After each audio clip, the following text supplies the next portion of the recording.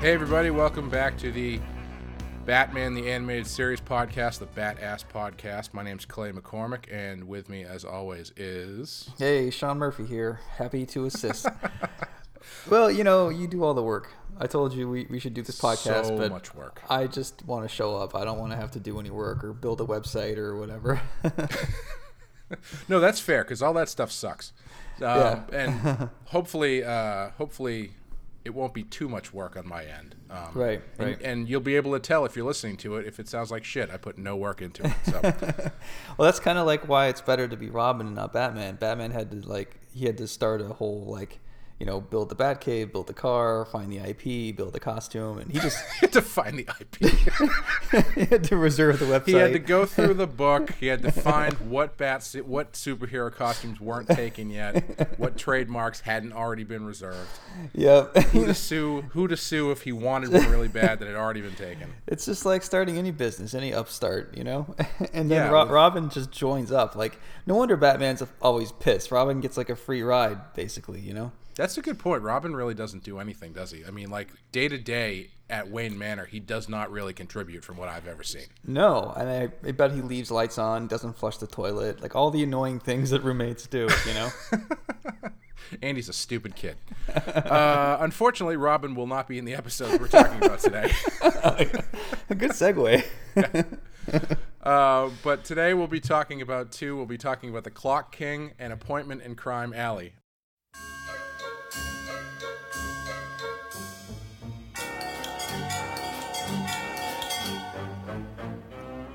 So let's get into the first one, which is The Clock King, directed by Kevin Altieri, written by David Wise, and in it, after his company goes bankrupt, Temple Fugit becomes the Clock King. Fugit sets out to seek his revenge against the man whom he blames for his misfortunes, Mayor Hamilton Hill. Fugit kidnaps Hill, intending to do away with him to accomplish his revenge. Batman must stop Fugit from carrying out his revenge and save the mayor's life. I don't think I ever liked the Clock King when I was younger. I think I always thought he was a pretty lame villain. Right. I think mainly because he was not a...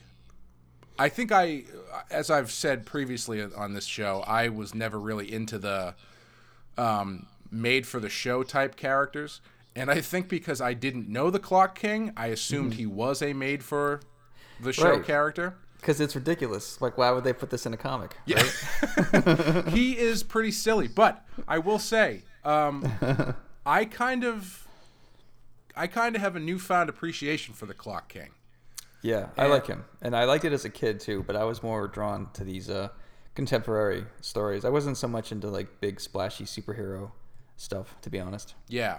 Well, one of the things that we kind of pointed out a little bit is that Batman's villains, by and large, seem to just be weaponized people with mental problems. Right. And Clock King is, honestly, he's one of the more believable villains. He's he's basically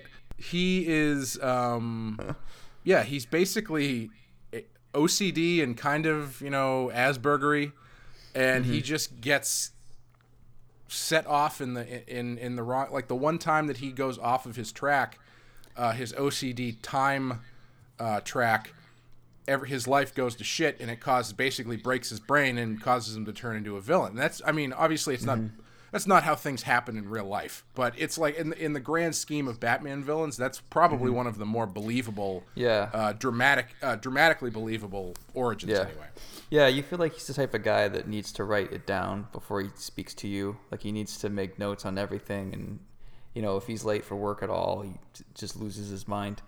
I totally see this. I mean, as a kid, I enjoyed it, but I like it more even now, especially, if you imagine that he's got this footage of Batman and he can time Batman's punches and sort of know Batman's patterns and when to duck. It's kind of plausible in a sense, that he could maybe give Batman a run for his money if he's a step ahead of him. Yeah, I think you have to ratchet that up quite a bit in order to get there. Like, he's gonna have to have like a superhuman understanding of time. Like, there's did you ever see the Robert Downey Jr. Sherlock Holmes movies? Yeah, yeah, I know the scene you're talking about too. You know, like where they go through the thing where he fights the fight in his head before they even throw a punch. Like that kind of thing is the kind of hyper, you know, supernatural understanding of time that he would need to really be a hand-to-hand foe for Batman. Right. But yeah, but in the context of a kids show, though, I thought they did it pretty well. yeah, no, I think so too. I mean, it still falls into the trap that a lot of these things fall into, where it's like, well, they're trying to do something different. They're trying to be less comic booky or less, you know, 60s Batman. But all of these villains, no matter how plausible or quote unquote realistic their origins are, they still end up having henchmen and somehow have like access to robots and stuff. Yeah, and amazing funding.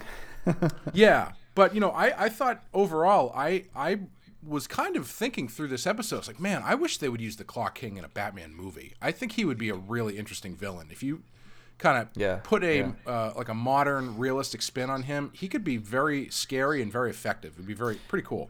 Yeah, it's funny. He kind of has some similarities to the Riddler at times. Yes, he does. Even Alfred, maybe that's just the suit, though. Well, I guess, you know, he's interesting because he's kind of a little bit of the Riddler and a little bit of Two-Face, where he's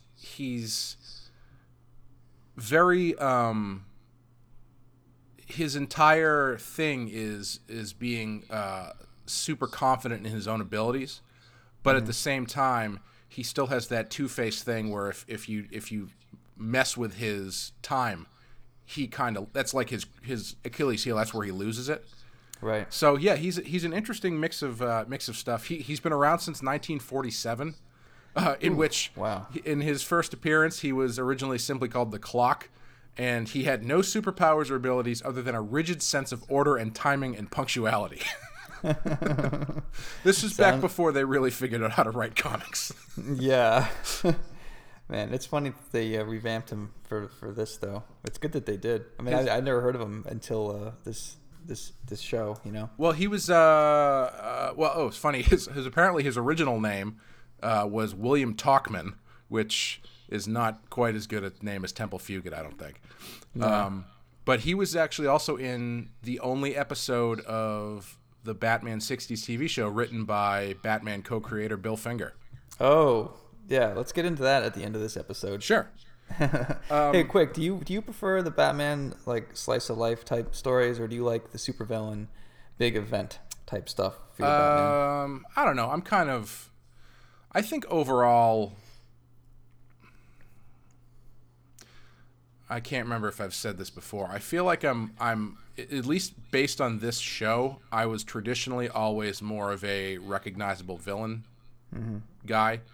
But there are really great slice of life Batman episodes. I think we get to one of them. I think his Appointment in Crime Alley is pretty good.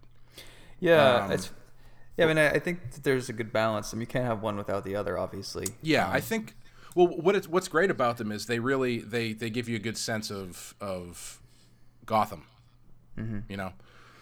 Yeah, and also like it's a chance when you do these smaller stories, you get to focus on Batman and his thing and what he's doing and sort of his psychology. Like I found the most revealing episodes of Batman, the person, is like Crime Alley, or even stuff like with Baby Doll. Like there's stuff that you get a good window into his humanity that you don't get with a big splashy Joker story. Yeah. They definitely let you explore different aspects of the character that are, you know, there's only so many times you can have Batman punching a henchman in the face before you, at least from a writing standpoint, want to do something different. Right. Yeah. Overall, this episode's pretty good. I think it's probably I appreciate it more knowing that he's a recurring villain. Because, like I said, I guess because I had never heard of him before, I assumed he was a one-off, but he is a recurring Batman villain. The animation in this one is a little slow. I've noticed there's something that they do is early in the episode, if the animation is really kind of slow and choppy, it means there's a really well-animated sequence that's really complicated at the end. Right. And Yeah. there's that and the clock sequence at the end when they're fighting on the gears and stuff is really really cool. Yeah, I mean, you ever drawn gears and cogs before? No, I purposely try to avoid it. Oh God, yeah, it's a nightmare. Every tooth, every cog, plus you're working with ellipses and perspective. I mean, the way to do it is to do it like straight on eye level, so you can kind of cheat it, or exactly from the side, like the way you would draw a gun, so you don't have to worry about perspective. Right. But yeah, And but I mean that must have been a pain to animate. And in this sequence, I believe there's even like they even do like camera moves around the cogs and stuff. Yeah, Which like the one guy that had to animate that, like, his name is Intern. yeah. Here you go, Jake. Here you go, buddy. That 25th of a second or half a second of animation must have ruined his marriage. You want to be an animator? You're part of the team, buddy. Who gets to stay late? I don't know. That cog doesn't look very compelling when you use the fisheye lens. Why don't you start over? You get your job working for the Batman animated series, and then you spend the next 3 months of your life just drawing circles. I know. You get so good, like cog. You get home, you're just a robot. I bet Temple Fugit would be good at animating that stuff. Yeah, I mean, if he had just harnessed his hyper attention to detail for something positive, he really could have been a much different, much more positive aspect to society. Yeah. With a personality like his, he should have worked for NASA or on satellites, because there's a lot of timing issues with getting satellites and GPS correct. Like, I can think of a lot of better ways for him to spend his different vocations for him. That's true, but we don't know that he's actually smart, though. Oh, well, he's smart-ish. That's true. He did orchestrate a very elaborate train crash scene. That train crash sequence was pretty rad. Yeah, that was great. Yeah, so if you had to translate one of these scenes to a comic, what would you do? You go first. I have it written down, but I'm trying to find it. Spitballing here. I think I would do some kind of a train sequence. I like drawing trains. Yeah. You get a chance to draw them elevated. You get a chance to sort of play with camera angles and stuff. And I mean, it's hard, but I really like the challenge of that stuff. Yeah. How about you? I think it would have been cool to handle the Batman's escape from the vault. It's not very flashy, but it's the first time that, well, I don't know if it's the first time. I say that a lot, and I'm usually wrong.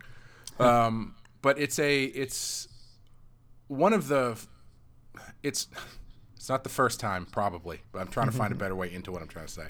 Right. It's a good example of Batman being really MacGyver-y in a way that I feel like we don't see very often, where he actually has to solve a problem to get out of a situation, instead of them just like cutting away and then he's just out of it now. And doing something like figuring out a way to do that visually with like some insert panels or something like that could be really cool, of him like figuring out what around the room he could use, or something like that could be pretty cool. Yeah. It's funny, the Houdini part of Batman kind of gets overlooked sometimes. It's cool to see him using like basic lock picks, and there's a couple times in the series where he MacGyvers his way out of situations, which is pretty clever. Yeah, and in this one, they do. Usually, Batman ends up just having a specialized weapon or device for whatever problem he's in, right? Which is the magic of the utility belt. But in this sequence, they purposefully or very specifically eliminate those from the equation, because the Clock King has, he says, "Oh, I know you got this, and I know you got this, and if you use that, you'll blow up, and if you use that, you'll blow up." So he actually has to think his way out of it, which is fun. I wish they would do that more with him, just in general, like in the movies and stuff. I wish he was. Yeah. I think we've both said this before, but I wish he was just a little lower tech. Yeah, I definitely always go back to that. It takes away from him his accomplishments if he's just got gizmos all the time. But if he has to use his brawn and his brains, it says more about Bruce and how like accomplished he is. It's funny. I did this book called Batman Scarecrow Year One once, and I can't remember exactly the ending, but it was he was stopping the Scarecrow, and the writer wrote some complicated thing involving gas, and Batman had to get there ahead of time and like rig an air conditioner, or get a confession. It was really complex, and I thought, wouldn't Batman just like break through the window and just arrest him? I mean, I understand the MacGyver Houdini aspect of Batman, and I know it's important, but when it's quicker just for him to use his fists, why doesn't he just use his fists? I think sometimes writers try to use the Houdini thing, and sometimes it doesn't always make sense. Yeah, I mean, the great thing about him is he's a little bit of everything. So you can use that stuff when it's necessary, but yeah, it's not always necessary to do. Yeah, that's the thing. I mean, because I'm writing him too, and I'm trying to think like, I forget that he's the Houdini. Like it just hasn't come up in my script, and I forget. I don't have him using a lot of tech stuff. I don't know what my Batman is compared to other people's Batman. You hear other writers talk about him, like, oh, Batman's a scientist first and foremost, or Batman's a father first and foremost, or Batman's this or Batman's that. And like, yeah, we know Bruce Wayne is goddamn everything, but it's funny, like you have to almost cut out certain things of Batman just to focus on your voice for Batman. Oh, definitely. Yeah, I mean, it's when you have all the toys to play with in the toy box, you can get very right. It's easy to lose focus. Yeah. Yeah. So Clock King, this is another villain origin story. How do you think this? We're going to be talking about another one next episode. But how do you think this compares to the previous ones that they've done? Because we've seen a lot of them in this season of Batman. We've seen Two-Face, we've seen Poison Ivy. Basically, every major villain has had an origin sequence. Arguably, Scarecrow has had two. Yeah, and they keep trying, man. Yeah. I'd say they nailed this one. I mean, there's not too much I would fix. Keep in mind it's a kids show, and they only have like 22 minutes or whatever. But yeah, I think this is really successful. How about you? Yeah, I would agree. I think he's an interesting villain. I appreciate that he is not directly tied to Batman, which they actually haven't really done too much of in this season. I appreciate that his drive is fairly specific. The thing I was thinking was, I don't know how often he comes back, and if he does come back, what is his purpose? Because he seems to be driven specifically on getting revenge against the mayor. Yeah. So I guess I mean you can always find some reason to use the Clock King for some generic reason, I guess. Yeah. But as far as like the main purpose of his being, I don't know. Yeah, yeah. No, they bring him back once more in this series, and they have some pretty awesome sci-fi elements. They get some really good scenes out of it. But you're right. Like Clock King could be very repetitive if you don't address it carefully. And I think he also comes back once for a JLA or JSA or whatever, one of those. But I haven't seen it. I have to say I'm very jealous of his sweet clock glasses. And his clock is his cane, his hour, minute. Yeah. Do you think? Hand I mean, cane. in 1992 or 93, you can't get that online. So where do you think he got those at, like a party place or something? Or I think he stole it from a giant clock. that's probably true. That's the better answer. Yeah. All these big set pieces in Gotham. Why not just gank one? Yeah. Have it plated with brass or whatever. Yeah, just take it out of the warehouse that has the giant typewriters and the giant playing cards in it. Yeah. I mean, honestly, without it, he's just a guy in a top hat, and it's pretty ridiculous. He needs like a thing that has a button to push, or same thing with the Riddler. Yeah, they give him that like exploding yo-yo pocket watch thing, and I don't know. I like the low techness more or less of the Clock King. I think he would be cool in a movie. For that reason specifically, it would be because Batman gets so high tech in the movies. It would be interesting to pit him against a really low tech foe, who like basically digital Batman versus analog villain would be pretty fun. Yeah, I love that stuff. Yeah, so he has some potential. I hope they do something cool with him. It sucks because I just don't see them doing that as a main villain because it's just not flashy enough. Honestly, like if you had a Batman Netflix series where they could just 60 minutes and do a slice of life episode or something like this. I could see them nailing it, but Yeah. honestly, with $100 million at stake, no one's going to want to bet on the Clock King, unfortunately. Hey man, there's no reason you have to make $100 million Batman movie. Honestly, I haven't watched Gotham. I've been circling around it as being the next thing that I binge through while I'm working. Right. But I wouldn't be surprised if he shows up on Gotham. He may already have shown up on Gotham. I don't know. I haven't watched it, but that would be a good place to use him probably. Yeah, for sure. Yeah, I don't know. There's not really a ton else to say about this episode. I think we kind of covered the broad strokes. Do you have a rating for this one?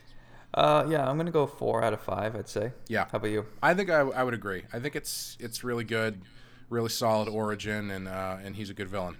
Yeah, it would be cool to draw him. Yeah. And he's not one that you tend to think of, but I think it would be you don't have to draw, crazy, things that you'd have to draw with Clayface or whatever. But a Clock King story would be kind of fun. Maybe if it was only 8 pages, though. Yeah. Well, I was thinking he would be cool. You're talking about the Clayface stuff, and I would gravitate more towards the Clayface stuff because if I'm thinking about the Clock King, the first thing I'm thinking is, okay, this art has to be very precise, and there's going to be a lot of technical drawing involved. Whereas Clayface, you just splat the ink down, and it's like, no, that's just part of his arm. It's fine. No, your style definitely lends itself to Clayface. I imagine for Clock King, you'd need like Chris Ware or somebody who's just really annoyingly precise. Yeah, or what's or Brian Stelfreeze. Yep. Who's J.H. Williams III, who does he does a lot of really cool, elaborate designs for the pages. He would be really cool doing that. Oh, that's true. Or the Yannick Paquette, who did Swamp Thing. He does these like similar layouts. He could do things with clocks and circles, and it'd be hard to know which panel to go to next. But I bet it would be pretty amazing. Yeah, that would be cool. So hopefully the Clock King shows up in some media fairly soon because he's a cool character. Yeah. So yeah, that's about it for Clock King. We're going to take a quick break, and then we'll be back with Appointment in Crime Alley.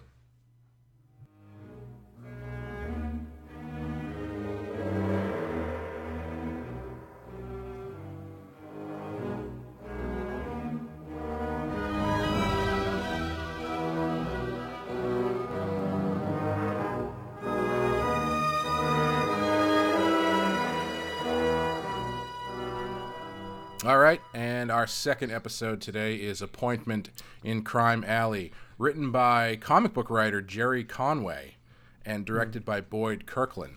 And in it, with the help of arsonists, Roland Daggett plans to destroy Crime Alley and use the land to expand his business empire. Yeah. But that plan would mean killing the residents or forcing them to abandon their homes. Now, Batman must foil Daggett's plan and try to prove that he is a criminal.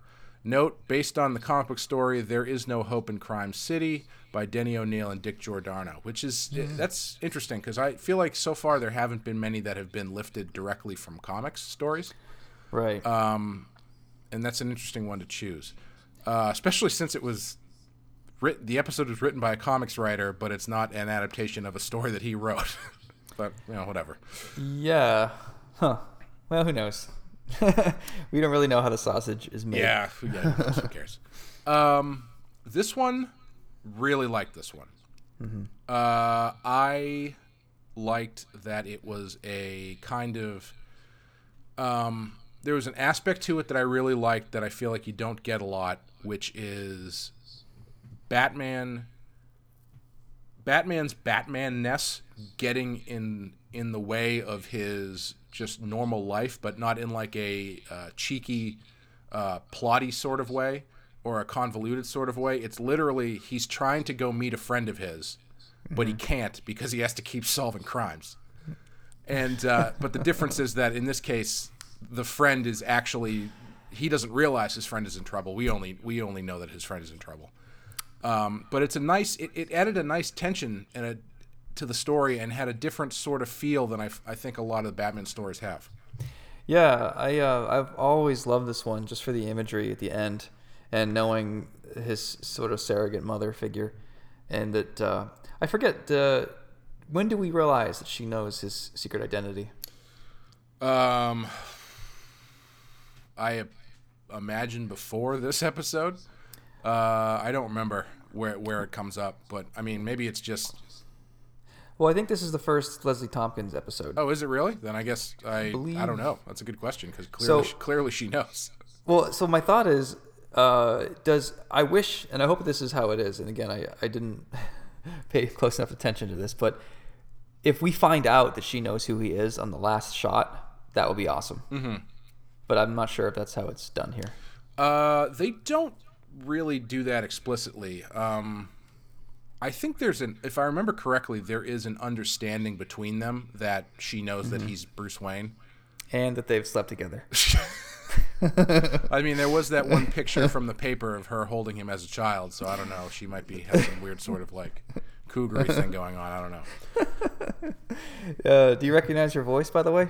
Not off the top of my head. She is Pulaski from Star Trek. Oh, I knew I recognized the name. Yeah. I saw the name in the credits, and I was like, that name sounds really familiar. Yeah. Yeah. That's a good choice for her. Yeah. The much underappreciated Dr. Pulaski. Yeah, and I always had a soft spot for Pulaski because I knew she had done this as well. Yeah. And it was nice to put a face with the voice.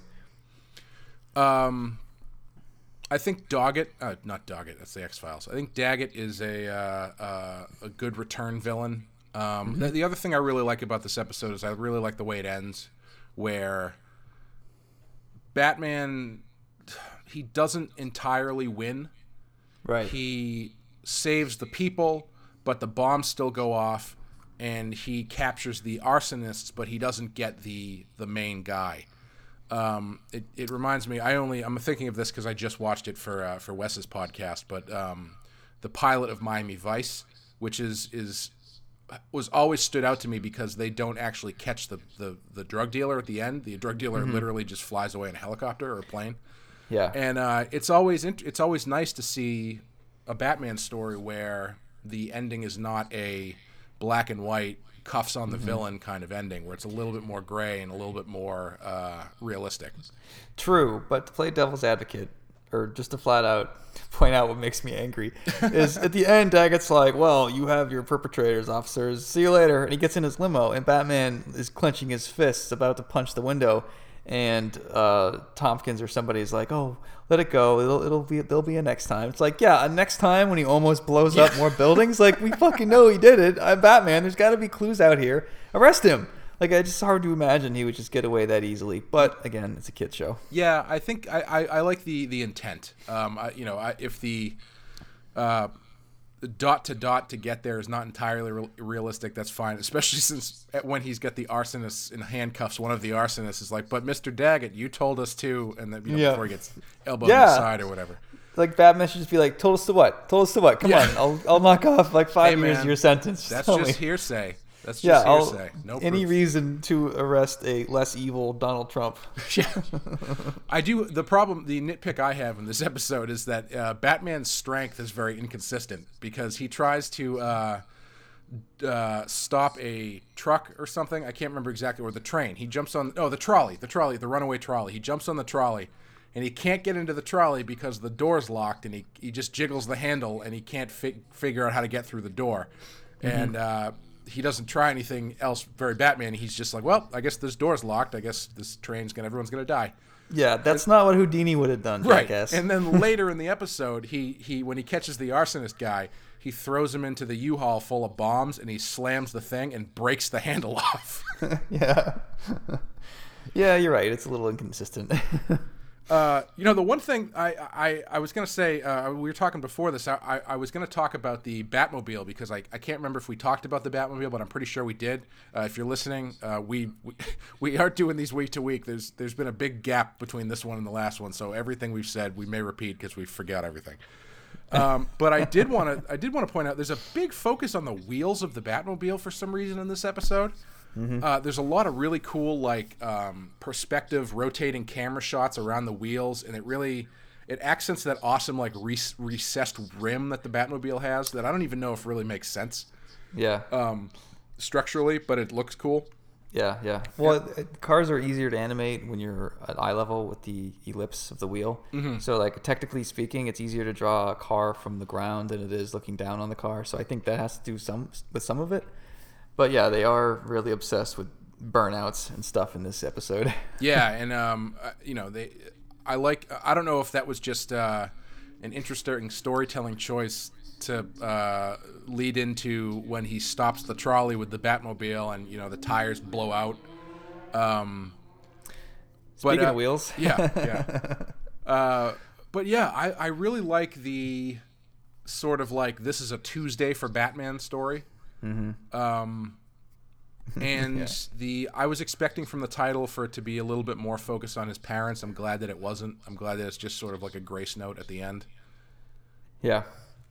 Yeah, they sort of suggest this, so Leslie Thompson she was some sort of child therapist that took Bruce in after this horrible thing happened. And you can only imagine like what, she helped him through his years of development, getting over his parents' death. And when did she find out? Did he willingly tell her, or did he tell her along the way, like, hey, I'm thinking about trying this thing out called Batman? I don't know.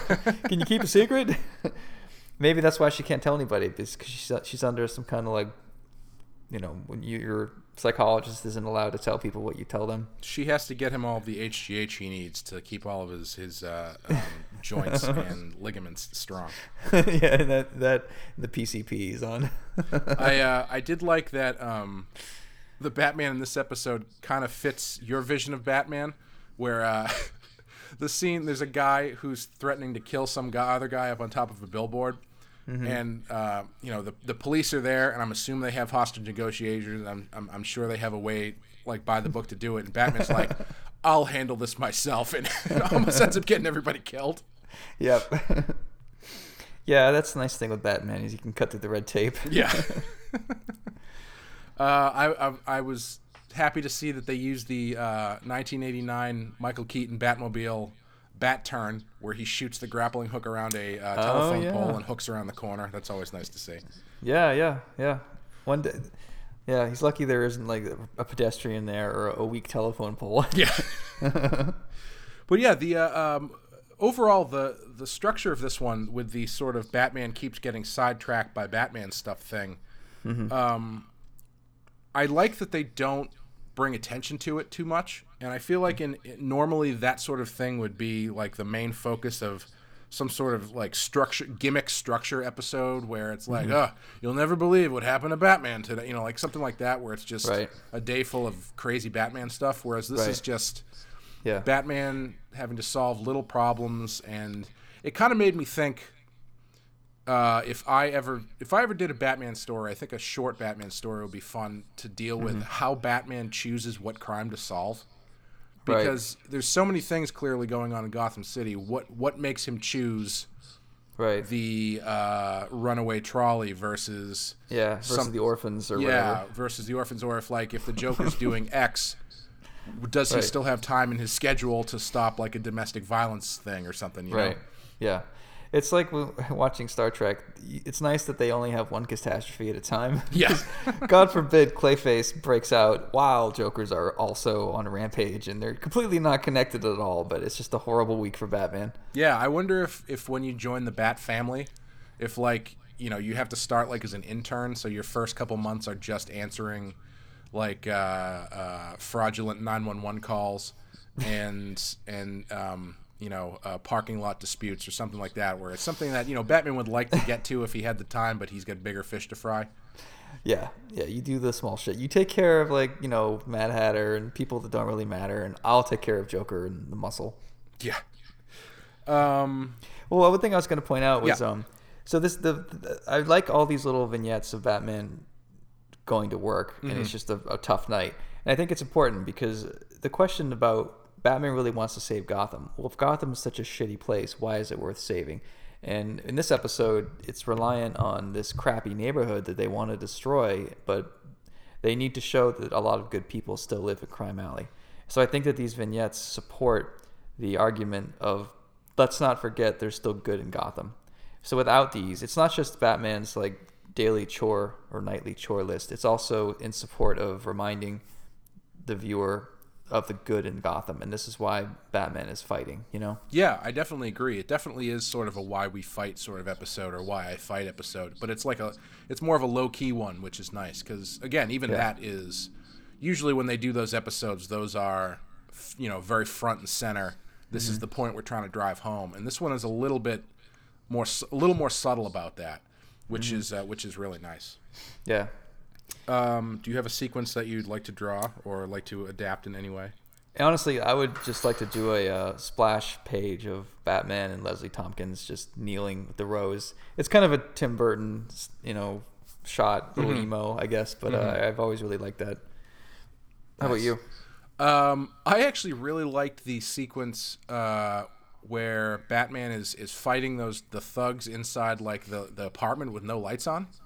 It was like the idea of this like really shadowy Batman fight inside of the apartment. Basically, it's really easy because it's just a bunch of black panels.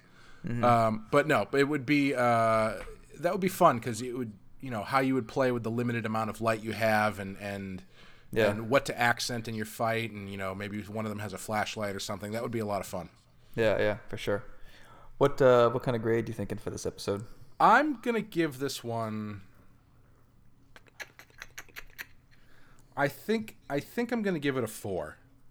I don't know if I would go 5. It's really good. It's very under the radar, really good. Yeah, I think I'm gonna go 4. What about you? I'm gonna go 5. Yeah, but I'm gonna go week 5. Yeah, I think that if someone hadn't seen it before, I might pick this as one of my top 5 to show them because it's very accessible to a new viewer. It shows a lot with 20 minutes. Yeah, it does. Yeah, they do a really good job. And I'm just a huge sucker for Leslie Thompson. I even put her in my book just as a cameo briefly.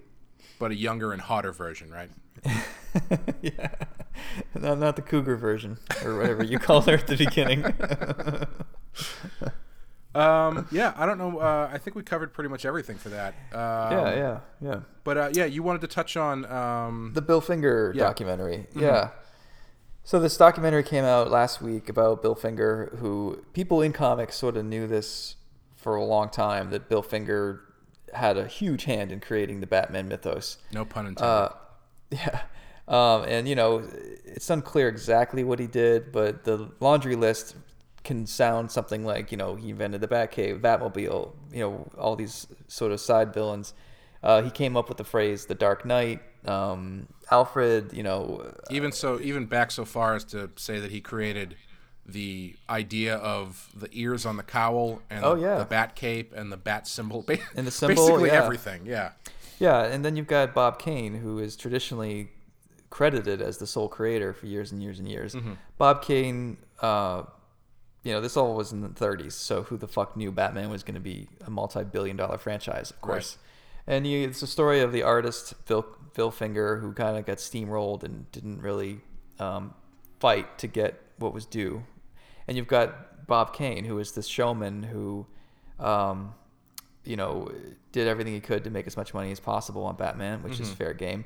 But then he went out of his way to discredit Bill Finger every chance he got. And did he do it because contractually he had to keep this lie going? Because if you have to undo, if you need to rewrite the ownership of Batman, well, that fucks up Warner Brothers. That's a huge problem. So maybe he had to lie for decades and decades. But then after Bill Finger died, poor and penniless by some accounts, that's when Bob Kane finally decided to ease up and give him the credit he deserved, which sort of makes him look like more of a dick. Yeah.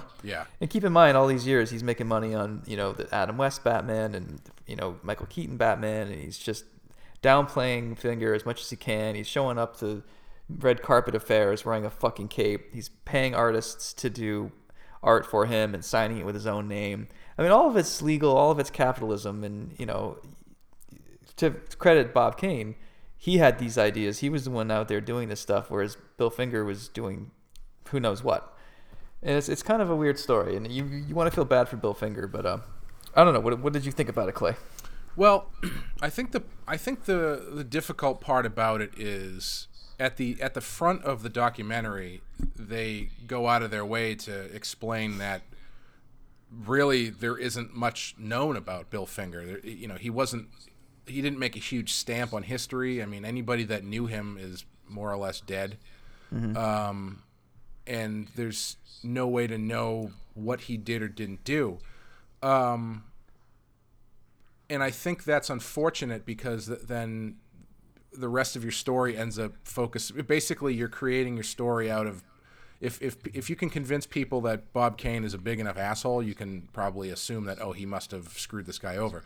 And I'm not saying that he didn't. I think, it was basically the worst kept secret in comics that Bill Finger is primarily very heavily, if not primarily, responsible for all the cool stuff that is related to Batman. But yeah, it's from what I know, it sounds like that Bill was not really that much of a. It seems like they were just two very different personalities, where Bob Kane was someone who was going to take every advantage that was in front of him, and Bill Finger was just a lot more, not that. He was a little bit more introverted and didn't really wasn't flashy and probably to his own detriment. Because I mean, if he made a bigger noise about it at the time, maybe we wouldn't even be having this conversation. Right. Yeah. My habit is, there's so many stories in comics, in the history of comics for decades, of artists getting steamrolled. Yeah. And I love what Kevin Smith said in the documentary about comic fans wanting to defend the underdog. Mm-hmm. And there's sort of this you almost want to believe that your comic artists are poor and mistreated, so you can always rush to their defense, Mm-hmm. But having known a lot of artists, obviously, and knowing a lot of them don't do nearly what they should to protect themselves, I tend to side with corporations, which is weird for a guy who wrote Punk Rock Jesus and just kind of says things that You're really killing your brand here, Sean. I know, but I mean, I just, artists are so bad at defending themselves, and they're just not motivated. They don't get lawyers. They don't ask questions. They want to lock themselves in a room and draw, and that is not conducive to organizing your career in a healthy way. Right. In the interest of longevity. And I feel bad for Bill Finger, but the reason that he stressed his family out 2 generations after, not only his son but his grandkids, is because he didn't fight this battle himself. Part of me thinks that beat wasn't hit hard enough. Like I know that it's such a shame and all these visuals of him dying alone and poor, but you know what, man, you didn't go out and defend yourself, and you're a freelancer. Like, no one's gonna come to your rescue, and years and years go by, and the only reason that anything was done was because there was monetary interest, mm-hmm. By lawyers and such and families to want to right these wrongs. Mm-hmm. And I don't think enough people talk about that. And not to always side with the corporations, but I was definitely feeling that a lot when I was watching the episode with the documentary. Well, in this situation specifically, I think you're right about the way things are now, because there's so much more known about the value of IPs and the value of art in mm-hmm. general, and thinking fourth dimensionally about what you're creating right. and how it can be used in the future. To be fair, I think it was just a different beast back then. I mean, it was a brand new medium that mm-hmm. No one really knew how it worked. I mean, the publishers right. were making the rules going along as making the rules up as they went along. Mm-hmm. I mean, you had stuff like you couldn't cash your check, because unless you signed away everything as a work for hire, because there was no contract, what they would do right. is they would stamp on the back of the check where you had to sign your name to cash it.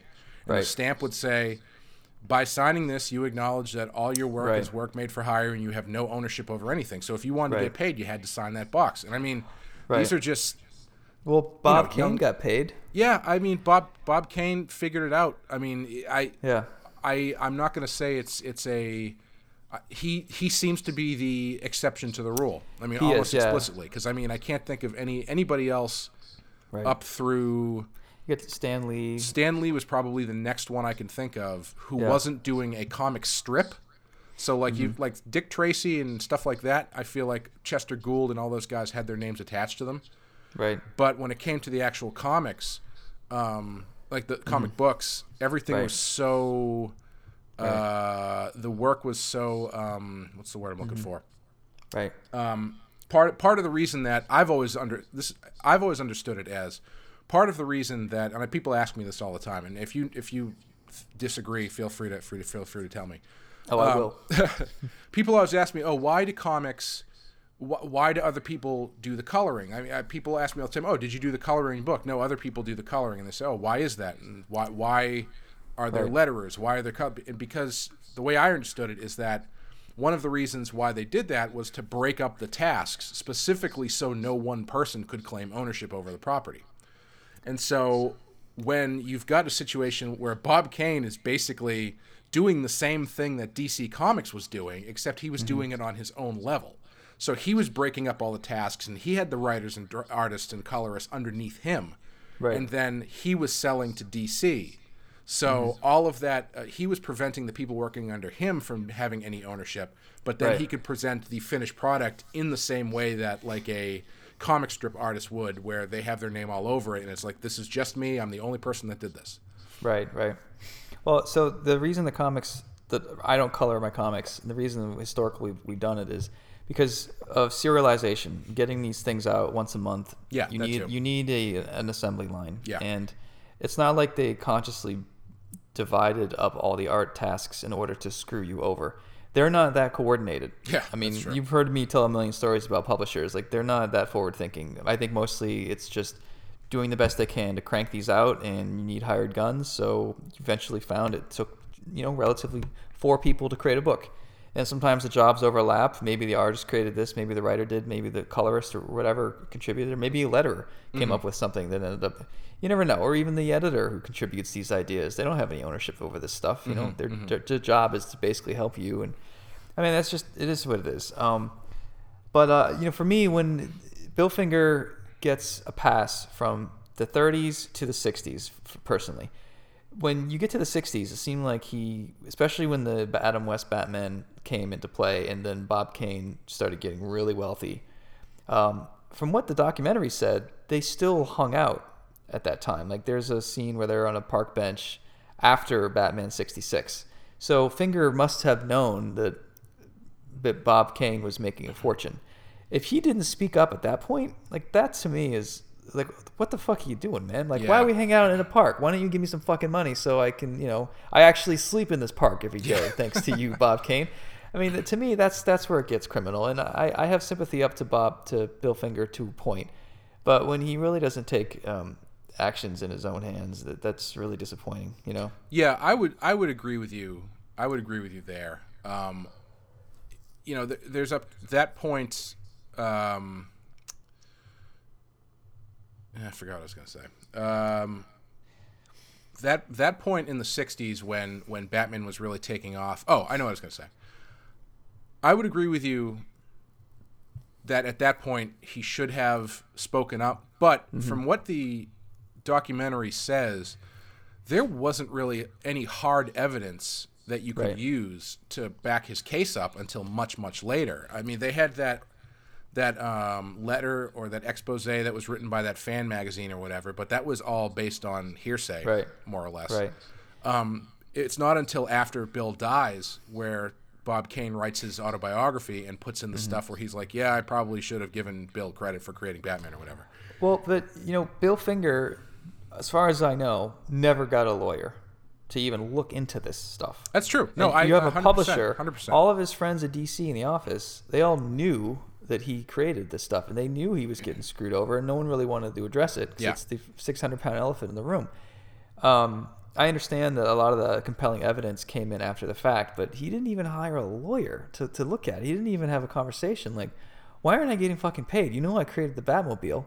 Like, if you don't start compensating me for X, Y, Z, things are going to get ugly, And, I mean, I would have gone in there with that attitude, but I have the benefit of knowing the stories of the Bill Fingers out there, right? To get up in arms before it's a real problem, But there's just there's so many Bill Fingers out there still, and there's a lot of them don't seem to be capable of learning these lessons because, I just want to be locked in a room while I draw. Just leave me alone. My business affairs will somehow get sorted by somebody, and that's where you get fucked over. Yeah, I mean, unfortunately, I'm glad to see his name on Batman stuff now. I think it deserves to be there, but unfortunately, his lasting contribution is going to be as a cautionary tale. Right. And Yeah, totally. I think it took a long time, and again, we're speaking from working in the modern comics field where all of this stuff is known. Like, this is past the Bill Finger story, past Siegel and Schuster trying to get Superman back for 50 years or whatever, past past the Kirby and Stan Lee fights and stuff like that. It's and all the work that Neil Adams did in the 70s to get creators back. Oh, yeah. You know, the artists didn't even used to get their artwork back. The companies would keep the artwork and then they would just like throw it out or whatever. You know, we're lucky enough to be past all that to be in a easier easier field when it comes to that if you're paying attention. But there still is 100%. There are people who don't pay attention and don't think about that stuff, and then they end up getting screwed. Right. Unfortunately. Honestly, this is why I think some people tend to think that I'm kind of an asshole in comics. It's I mean, if you knew me, hung out with me, all right, I'm aggressive. The way I talk, the way I get it. But honestly, like, I sit down with any of my readers and have a drink. I get along with everybody, honestly, unless they're a total dick. But the reason that I come across this way is because I want to ask the questions that people don't want to ask. Right. You know, like, no one wants to know how the sausage is made. And when I go to shows, all I want to know is, what are the numbers like? Is there a comic book bubble? You know, is there any organization with this book, that book? Like, what's the long game? No one talks like that. No one asks those questions. When you go to shows, it's mostly, you know, talking about Gotham or talking about a movie or just fanboys fanboying out, which is fine. But I don't know, man. I'm way more interested in the real stories behind the scenes, because there is Shakespearean betrayal that has happened in decades of DC Comics that's way better than The Dark Knight. And why they don't just publish stories of what happens between editors is beyond me, because that stuff is salacious. I know why they don't, but I just find that stuff really interesting. But I get kind of a bad rap for it, I think. Plus, I'm an asshole. Yeah, I mean, primarily you're just an asshole. Yeah, no, I mean, that's... Yeah, well, I don't really know what else to say. But yeah, sorry. Yeah, no, I mean, I think that sums it all up. And I mean, I think that's probably going to do it for us today. It was an interesting conversation about that stuff, which we wouldn't get to talk about unless Bill Finger had gotten screwed. So thanks, Bill. I know. It's funny. My my lawyer, she worked for DC from like the late 80s till she quit at some point. But a lot of the contracts they use are still her contracts. And she knows a lot of these players. And I know a lot of these people within DC. And I feel like the documentary is 90% accurate. There's some stuff in there that I think is a little skewed. I don't want to get into why, because what's the point? But I did ask my lawyer, like, you should really watch this. I'm dying to know what you think of this and what your take is. So I'm going to get the answer. And if it's something I can share, I'd love to sort of go over this again on a different podcast. Yeah.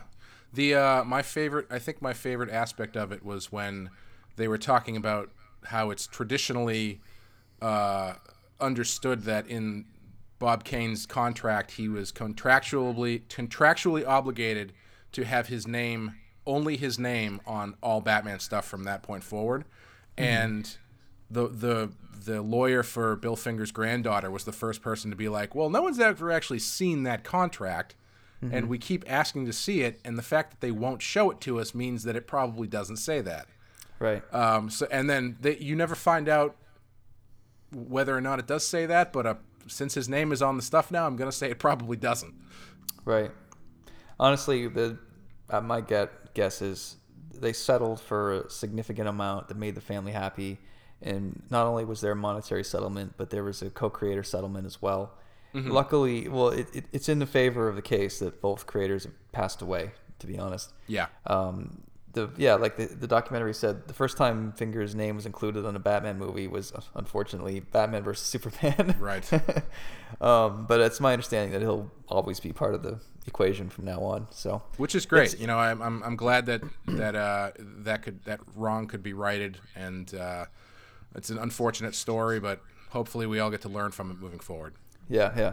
I think that for me, like, I don't know. Did you think the documentary painted DC as being villainous at all? I don't know. Not more than you would any other large corporation, I think. Yeah, I think that the granddaughter actually took great pains to say that everyone was really nice and they invited me to this and that, and I got to be a celebrity and I got to this and that. And she did go out of her way to say that. They acknowledge that they're a large corporation, but I know the guy who they animated, the guy who made that, who said that DC and the Finger family have settled it, and that's what triggered them starting to launch this case. His name is Larry, and I know him pretty well because he's the guy that calls me when I say something stupid on Twitter that starts giving DC shit. So I call him up. I'm like, Larry, what's it like being Sean Murphy for today? Like, you're the PR guy. You're supposed to not say stuff like that. And at the end, I'm like, you know what, man? Don't worry. You get used to it. Well, and he's like, I hate the way they animated me. They made me look so sinister. Well, I look forward to getting a call from Larry once this podcast comes out. I know. Clay, why did you give him a platform? You know he's an asshole. In his own words, for God's sake. And assuming we don't get shut down by DC's lawyers, we will be back next time with Mad as a Hatter and Dreams in Darkness. See you guys then. Let me die.